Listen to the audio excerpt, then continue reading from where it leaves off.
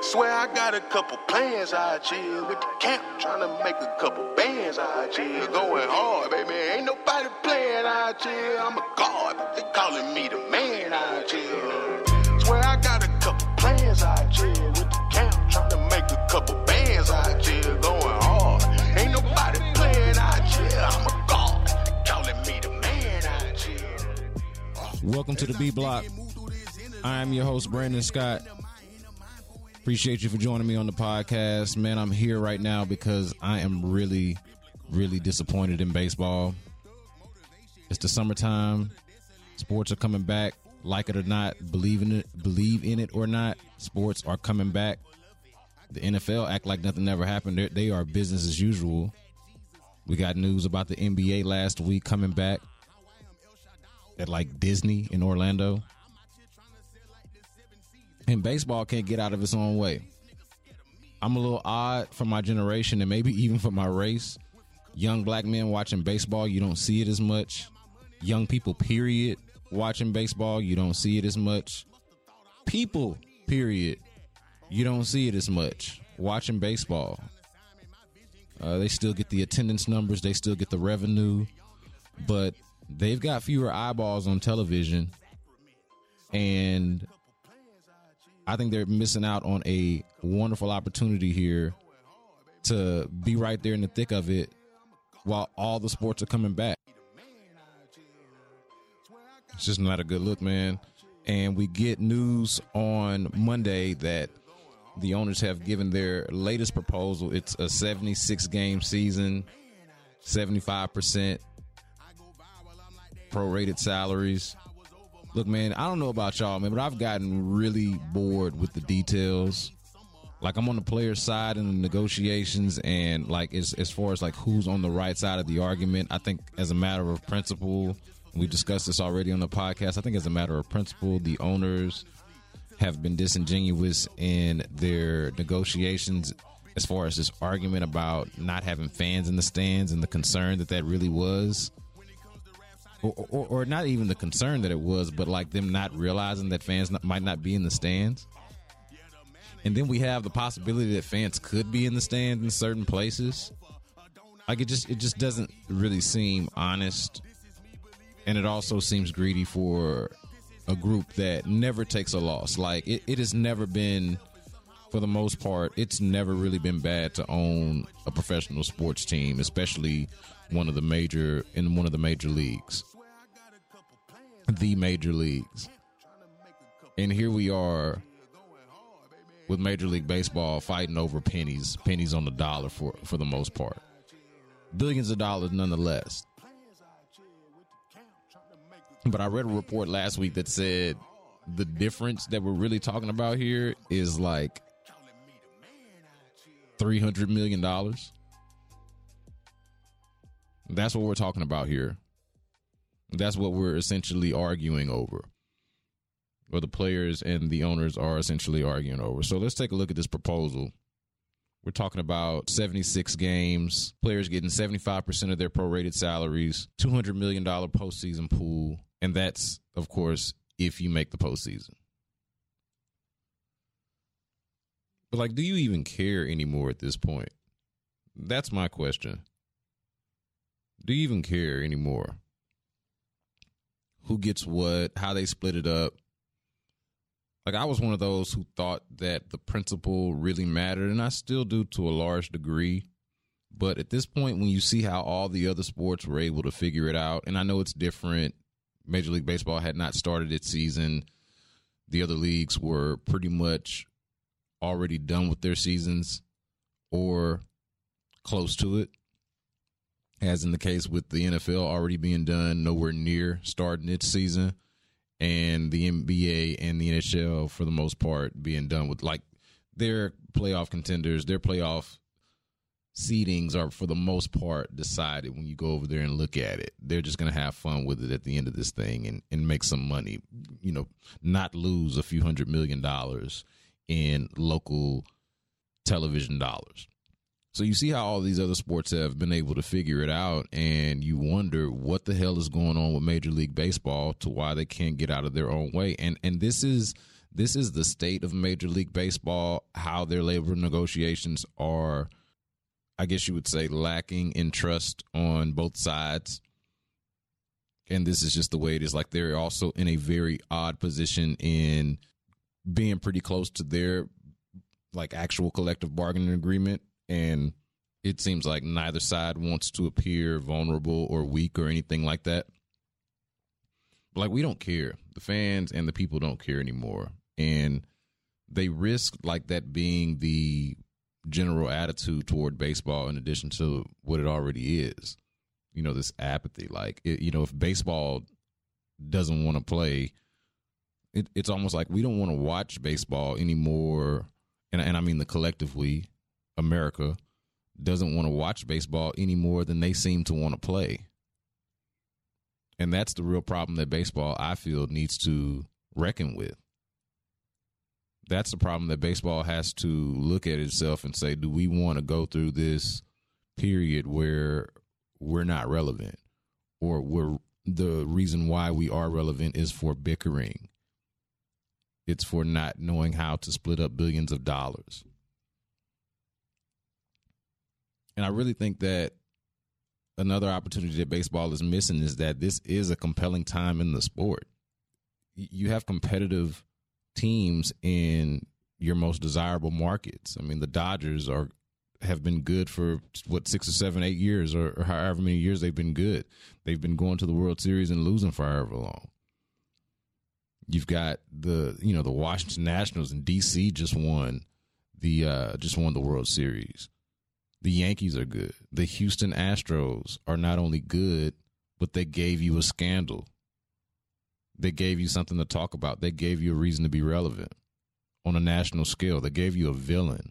I had been under the impression that Major League Baseball was accustomed to taking advantage of a scandal, of making the most of a scandal, allowing a scandal to help you recover from a crisis. Is that not what the steroid era did after the 1994 strike? Like, baseball has been through, maybe not COVID-19, but baseball has been through crisis. And they haven't always managed it well. Matter of fact, they've rarely managed it well. But at the very least, they've allowed a scandal to be the PR machine and the propaganda that it can be.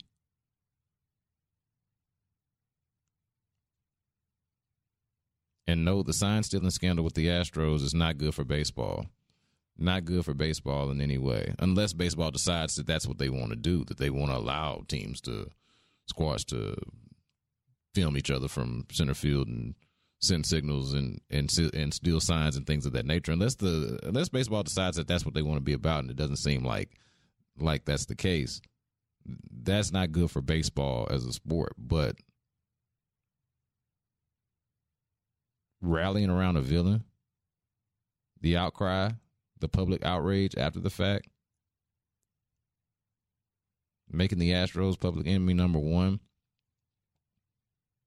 the team still being good, still being viable and credible, a contender, that's worth watching. That is compelling. That is worth seeing. And they have plenty of other examples in Major League Baseball that were worth seeing. Mookie Betts in a Dodgers uniform.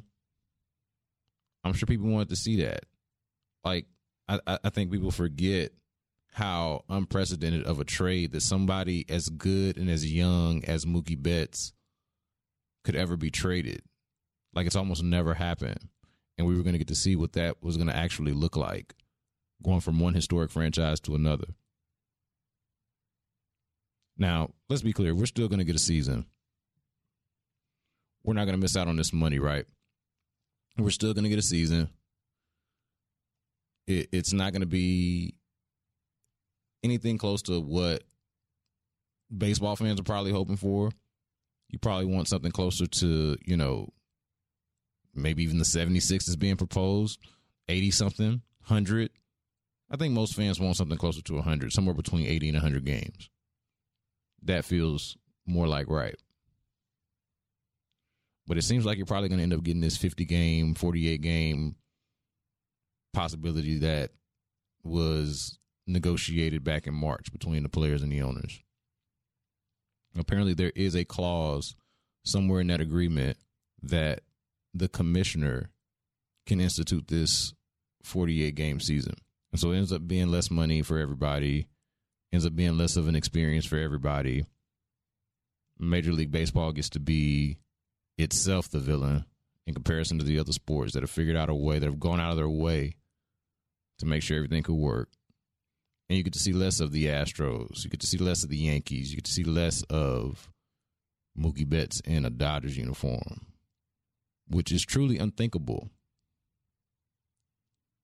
As an Astros fan, honestly, I'm bummed about it because I was looking forward to watching Alex Bregman and how he was going to respond to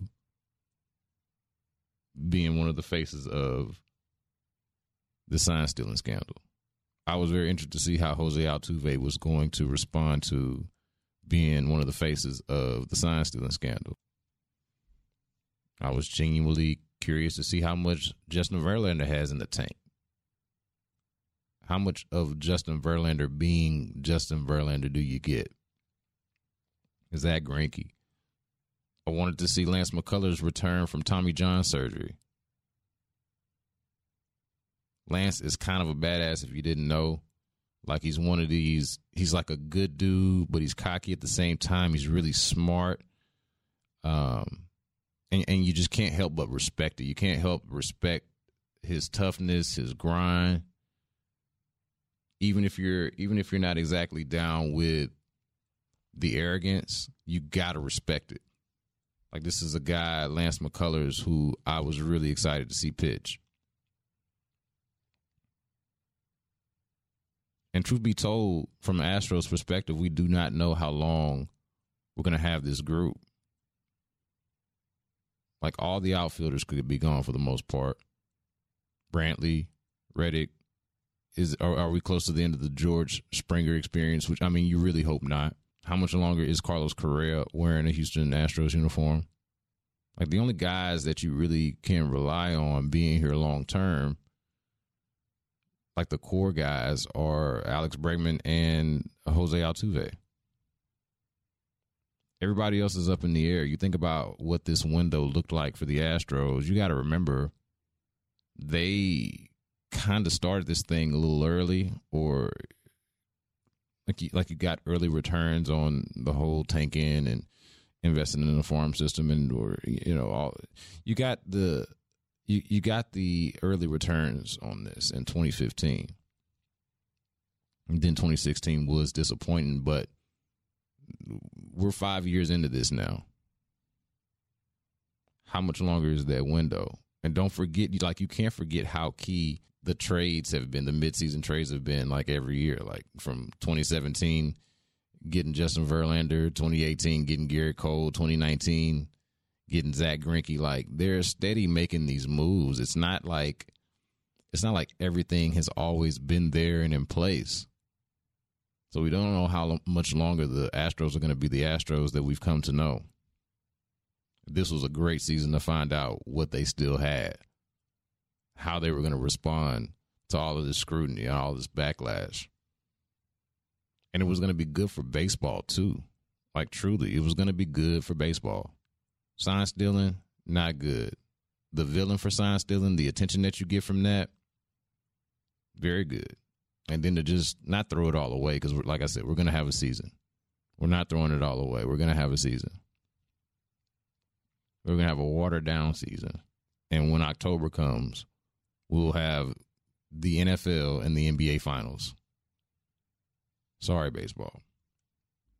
All right. On the last podcast, we talked about what all was going on in the world, the protests, the demonstrations, Bill O'Brien's comments, Drew Brees' comments. What had not happened at that point was we did not have Drew Brees' apology. We did not have the collective players video that the players were able to manage, or I should say the NFL social media team was able to manage behind the league's back in conjunction with the players, which is a fascinating story. And we'll get to that in just a moment. But real quick on Drew Brees, like, let's just point out, since we did go hard on the last one, or I did go hard on the last one, that Drew Brees has done pretty much everything you could ask somebody to do when they fall on the sword, when they apologize. I don't question his sincerity. I do think he's sincere. I was at a charitable event with Adrian Peterson on Friday, and Alex Bregman was there as well. And, you know, we talked to Adrian Peterson about everything and Drew Brees and all that. You know, of course, you know, Adrian Peterson is not going to dog Drew Brees, but it doesn't seem like anybody that knows him would try to convince you of anything other than him being a good guy. And so while we can acknowledge that what he said was tone deaf and really lacked awareness, it seems that since then, he's gotten the reaction that he's gotten, not just the PR hit and, you know, the public backlash, but it seems to have really affected him. I do not know how much Drew Brees cares about what the public thinks of him. It is clear that Drew Brees cares about what his teammates think about him and what his peers think about him, the guys in the Hall of Fame. He called Shannon Sharp personally to talk to him. You got to at least get a guy a little bit of credit for acknowledging a misstep and trying to right the wrong. The backlash blown way out of proportion when you start talking about like death threats or any kind of threats on his family. And that's absurd. The man is entitled to a bad opinion without like death threats or anything like that. I do think that the benefit from this is that people can now see that when you make the erroneous argument that this was about disrespecting the military or like your ancestors who fought for the country or anything like that, like this is the perfect example of someone getting dragged for like basically misrepresentation. That's what this was. That's what Drew Brees' crime was, for lack of a better term. But you know what? He seems to be the eternal optimist. That's the sense that I get from him. I mean, he's over here like living in this utopia about how the flag is about his granddaddies in the war that ultimately didn't do anything for black people. He's over here like trying to talk sense into Donald Trump, which it seemed like everybody gave up on a long time ago. He's over here trying to, like, he thinks that Donald Trump is redeemable. You can make the case that the world needs more people like Drew Brees.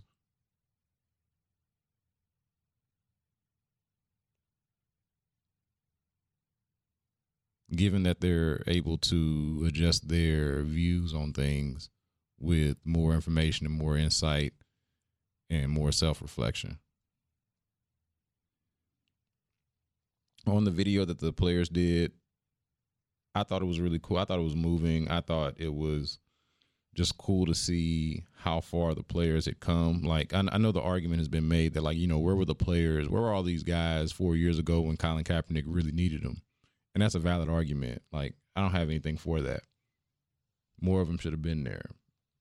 I'm not going to make out like there weren't plenty of them who were, but definitely more of them should have been there. And then you get the league's response. They co-sign it. You get Roger Goodell, prompted by this, clearly, to go the extra mile and speak on it. Like, it really was a victory, at least for the narrative. I don't know how much change, and I said this on the last podcast, I don't know how much change we're actually going to see, but the change that we have seen is at least in the conversation and how we talk about it. And I just found it fascinating how a young, white, social media content producer was able to make this happen. I mean, this, aside from, you know, me being black and him being white, we're peers in this. Social media content and like just going a little bit of the extra mile and saying, hey, you know, I'm gonna reach out to Michael Thomas.